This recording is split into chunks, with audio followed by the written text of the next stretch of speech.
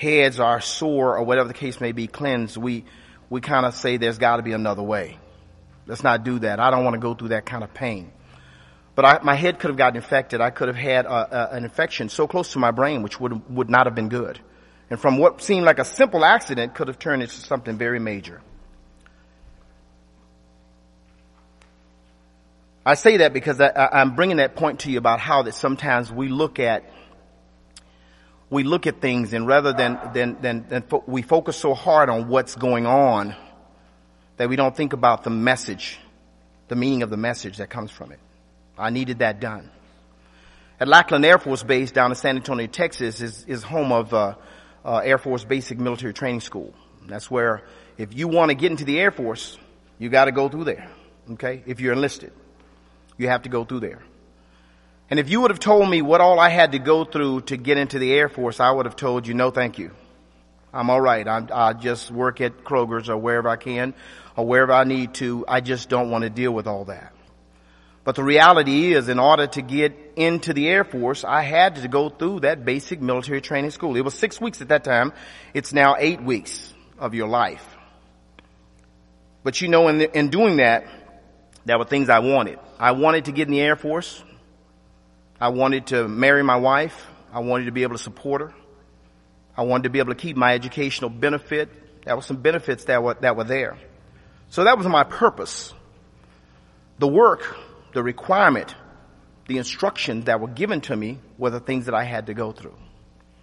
Discipline, obedience, those things were so necessary for me to join the military. The meaning of the message was to serve my country, to have food, shelter, education, degree, retirement, medical benefits, dental benefits, a chance to travel. Had I focused so much on the work, the requirements, the instructions that I would have had to go to, I would have missed out on the meaning of the message. The message was, look at where you are now. And I don't think any of us can raise our hand and say 20 years ago, I knew that I would be where I am right now. None of us did. And that's kind of what we're going to focus on as we look at this story of Naaman. Leprosy is a disease that usually begins in some small part of the body, the finger, toes, the nose, or the tip of the ear. If the disease goes unchecked, it eventually consumes the entire body. Leprosy was a dreaded disease in the Bible days, as it is still today. It causes a person to become a social outcast because the disease was communicable, one person to another.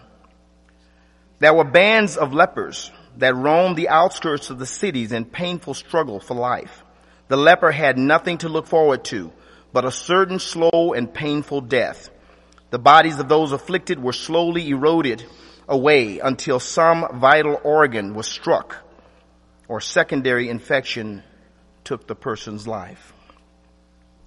Sin is a spiritual disease, but it has many of the characteristics of leprosy. Sin usually begins in some small area, but if allowed to go unchecked, it also consumes the person.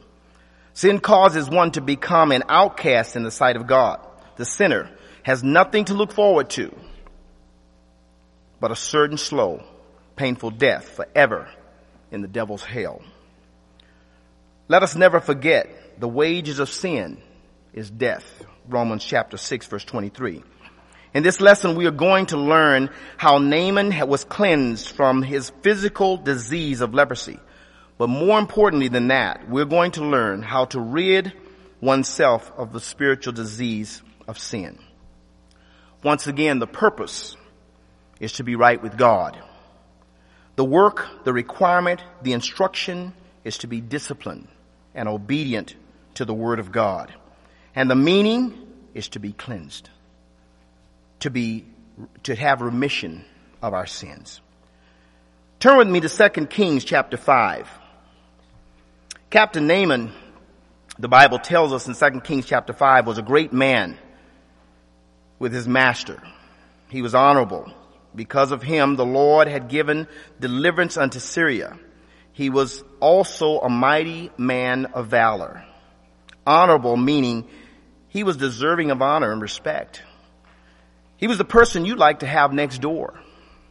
Paid his taxes, took care of his family, did good deeds, a good, respectable, moral man, a man of valor, a brave soldier.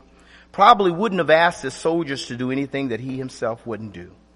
I know I'd like to have a person in my neighborhood like that, living next door to me. But the Bible says Naaman was a leper. The Bible says Naaman was a leper. We must also understand that sin, like leprosy, has no respect of person. It makes no difference who you are, how good or moral you may be. If you're old enough to know what is right and what is wrong, unless you have done something about your sins, you are a sinner in the sight of God. Romans chapter 3 verse 23 says, "For all have sinned and come short of the glory of God." At this point of this lesson, I want to bring a wonderful opportunity that was brought to Naaman. An opportunity to be cleansed of spiritual leprosy. I'm not going to go through the details about this story, but only the highlights. You can enjoy the treasures of this as you read the lesson later on. It is in 2 Kings chapter 5, verse 2 through 9. I encourage you to spend some time in understanding how Naaman obeyed the instructions of the man of God. I will just give you the highlights so that you can see what Naaman decided about his leprosy. And how you too, if you focus too hard on the requirements, the work, the instruction that God has given, you'll miss out on the message of the meaning of the message. Naaman had captured, the Bible says, an Israelite maiden. She had become a servant to Naaman's wife. The maiden told Naaman's wife that there was a prophet in Samaria who could cure him of his leprosy. Can you imagine what that meant to Naaman? Can you imagine how that felt to Naaman? Here he was a man of great valor, a man of great strength, a great leader, both respected by those above his chain and below his chain. He was loved by all, but he was a leper. No matter where you are in society, no matter how good you are, no matter how many things you've done in your life, no matter how many people love you, the Bible says you are all sinners and have come short of the glory of God. The king of Syria, Naaman was so excited, he went to the king and told him about this place that he could go to be cured of leprosy. The king sent a runner to the king of Israel. And the king of Israel, if you remember the story, got mad. He got mad because he thought it was a trap, and he tore his clothes, the Bible says. And Elijah, the prophet of God, said, "Send him to me so that he will know that there is a prophet in Israel." Now I want to take a spiritual commercial here for a minute. Because isn't it amazing how you sit down and think the king of Israel, this was God's children. This was not just one of the Israelites who should have known of the prophet Elijah. This was not just one of the leaders who should have known of the prophet Elijah. This was the king who, when he came to him, when Naaman came to him, tore his clothes and said, "Am I God that I can make a person live or save a person from leprosy?" The man of God, Elijah, said, "Send him to me, that he'll know that there's a prophet." Isn't it something how this correlates sometimes to our own lives? We as children of God who know God or should know God are confronted sometimes in a study, in a personal relationship, a personal connection, and someone comes to us and we get angry or we say, "I don't know." When we should know that there is a Son of God that died on the cross for our sins, that we should be ready to give an account of the hope that is in us. And we, like the king of Israel, get mad, get confused, don't do anything about it. I just thought I'd pause for that commercial for a moment. The purpose here, Naaman wants to rid himself of the disease of leprosy. He is soon to find out how the disease can be cleansed in 2 Kings chapter 5, verse 10.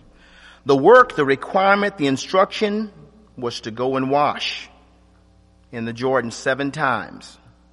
The meaning, the man of God tells him, and thy flesh shall come again to thee, and thou shalt be clean. Here are the conditions of the conditional promise. Number 1, he had to go to the river Jordan. He couldn't go to any river. Why? Because the man of God commanded for him to go there. 2, he had to dip. 3, he had to dip 7 times. The results, cleansed from leprosy. This should be no problem for Naaman. He certainly knows where the river Jordan was. Jordan has been the historical stream almost since the beginning of time. We all know what you do when you dip. This is to plunge or duck yourself under the water. We all know what 7 times means. 7 times is 1 more than 6. These are easily obeyed, straightforward conditions. Remember that. These are easily obeyed, straightforward conditions. Please make note of one last point before we leave this idea. What will Naaman be until he meets these conditions? A leper. Until he meets these conditions, he will be a leper. Now let us see the instructions for our cleansing from our sins today. I think we can see the need to be cleansed from our sins, or at least I hope that we can see the need being cleansed from our sins. Just as in the cleansing of Naaman, there is a conditional promise for us. We can be cleansed of our sins when we meet those conditions. We also have some easy to obey, straightforward conditions for cleansing of our sin. We find these conditions for our cleansing in God's Word, not in us. We find these cleansing conditions in God's Word, not in us. Let me note here, if Naaman had focused too hard, which he kind of did, if it wasn't for his servant, but if he had continued to focus too hard on the work, the requirements, the instructions that the man of God had given him, he would have missed out on the meaning of the message, and he would have still been a leper. In John chapter 3, verse 16, the Bible says this, "For God so loved the world that he gave his only begotten Son, that whoever believes in him should not perish, but have everlasting life." If you believe in God, Jesus, the Word of God, you should not perish. But this verse is no promise that you will not perish. Bear with me. The word "should not perish" are conditional terms. Believing by itself will not save us. There are additional terms to meet. In Acts chapter 3 verse 19, the Bible says, "Repent ye therefore and be converted, that your sins may be blotted out, when the time of refreshing shall come from the presence of the Lord." Repentance is a second condition in our cleansing. Again, we see that repentance does not take away sins, but it prepares us that our sins may be blotted out. Romans chapter 10:10. We see the Bible says, "For with the heart man believes unto righteousness, and with the mouth confession is made unto salvation." That little word "unto" means to draw nigh. If you were walking out in the foyer here, and you came to the door and you grabbed the handle on the door, you are nigh to the building, but you're not in the building. To summarize the point we've just discussed, if you believe in Jesus, we should not perish. If you repent of your sins, they may be blotted out. If you confess the name of Jesus, we are unto salvation. To stop here is to fall short of being cleansed of our sins. The steps on behalf of repentance and confession have prepared us. The act of obedience, to baptism, our sins are washed away. Acts chapter 22 and verse 16 tells us this. It says, "And now, why tarriest thou? Arise and be baptized and wash away thy sins, calling on the name of the Lord." In Mark chapter 16 verse 16, the Bible says this, "He that believeth and is baptized shall be saved." Simple, easy to follow, straightforward conditions. But he that believeth not shall be damned. Let's look at the conditions. Believing, we should not perish. Repent, our sins may be blotted out. Confess, confession is unto salvation. Baptism washes away our sins. The results, clean from our sins. Remission of our sins. The Bible tells us this. It is so important that we understand the simplicity of God's word. God did not tell us to run through a flame, run through a fire, walk across a volcano opening. He told us none of these things. He gave us the his simple and grafted word. It was made simple. I asked those who are out there who are not children of God the same question the servant asked Naaman. If God had asked you to do something great, would you have not done it? But yet he asked us to hear and believe, to repent, confess, and be baptized. Fortunately, Naaman went to the Jordan River. We all know the story of what Naaman went through. Naaman argued the point initially, but Naaman went. He didn't dip 1, 2, 3, or 4 times. He dipped 7 times, and it wasn't until the 7th time he was cleansed. It's so important to understand that obedience to the will of God is so important. Baptism in itself, being dipped in water, does nothing for us. It's the fact that we follow the command of God. God says that it is important that we are baptized. I don't know about you. Maybe you're happy where you are if you're not a child of God. I would hope not. Because if you have your hopes on this earth and this world, I've got news for you. You're not always going to be here. That I'm sure you know of. This is going to burn up. You may not be aware of that. And we will stand before a just God who will judge us according to his word. You may not know that. I encourage you to continue to read the Bible. I encourage you to come forward. If you know these things are right. You know, the Bible tells us this in Hebrews chapter 3, verse 15. He says, "Today, if you hear his voice, do not harden your hearts." Today, if you hear his voice, do not harden your hearts. I often have people tell me, I had a good mom. I had a good dad.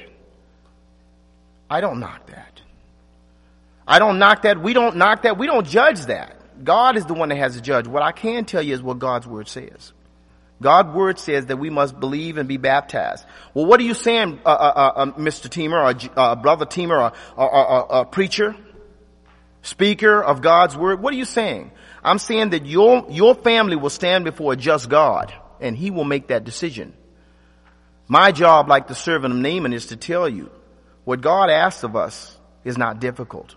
Why do we make it difficult by deciding to make God come to us rather than us go to God? Think about it. Members of the body, I want to encourage you. I want to encourage you to be strong in the faith and to stand up and preach the word of God. Be ready to preach it all the time. The Bible tells us this. 2 Timothy chapter 4 verse 2, it says, "Preach the word. Be ready in season and out of season. Reprove, rebuke, and exhort with complete patience and teaching. For the time is coming when people will not endure sound teaching, but have itching ears that will accumulate for themselves teachers to suit their own passions." Brothers and sisters in Christ, we have an obligation to teach the word. We get so caught up in so many other things, Bible, that we might say, oh, maybe that's a gray area, whatever the case may be. I'll tell you what's not gray: salvation.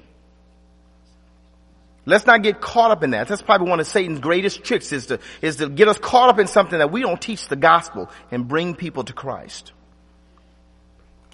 1 Peter chapter 3 verse 15 says this: but in your hearts honor Christ, the Lord, as holy, always being prepared to make a defense to anyone who asks you for a reason of the hope that is in you. But he says this: yet do it with gentleness and respect, having a good conscience, so that when you are slandered, those who revile you, your good behavior in Christ, may be put to shame. I want to ask you a question. How many times have you found yourself sitting back when you should have said something? How many times have you sat down and you've watched something go by that you should have handled? He says, with meekness and with fear. How many times have you participated in something that you really shouldn't have been involved in? The Bible says God's people are sanctified. It means we're set apart. There's nothing wrong with being different when we are children of God and we're doing the right things. I want to encourage you. In fact, I don't want to encourage you. I want to command you. I want to charge you as my brothers and sisters in Christ to stand up. Stand up for Jesus in meekness and in fear. So even when they see that you rebuke them, they know that you love them. Those who are not members of the church, I ask you to do this. Ponder very seriously on what is coming from God's word. I, like the king of Israel, or I, like the servant of Naaman, can't save you from your sins. I can only take you to Christ, who can. I hope you consider the lesson that's come to you today, and I hope you make the right decision. It is the best decision you will ever make. One day, you will wake up, and I promise you, you will stand before that God. And he will open up your book, your life, and he will open up the word, and there you will be judged by a great God. There is no judge, there is no lawyer on this earth that can represent you. The only one that I want standing over me, and I pray that you make this decision too, is Jesus Christ. If you will, come as we together stand and sing the song of invitation. Thank you.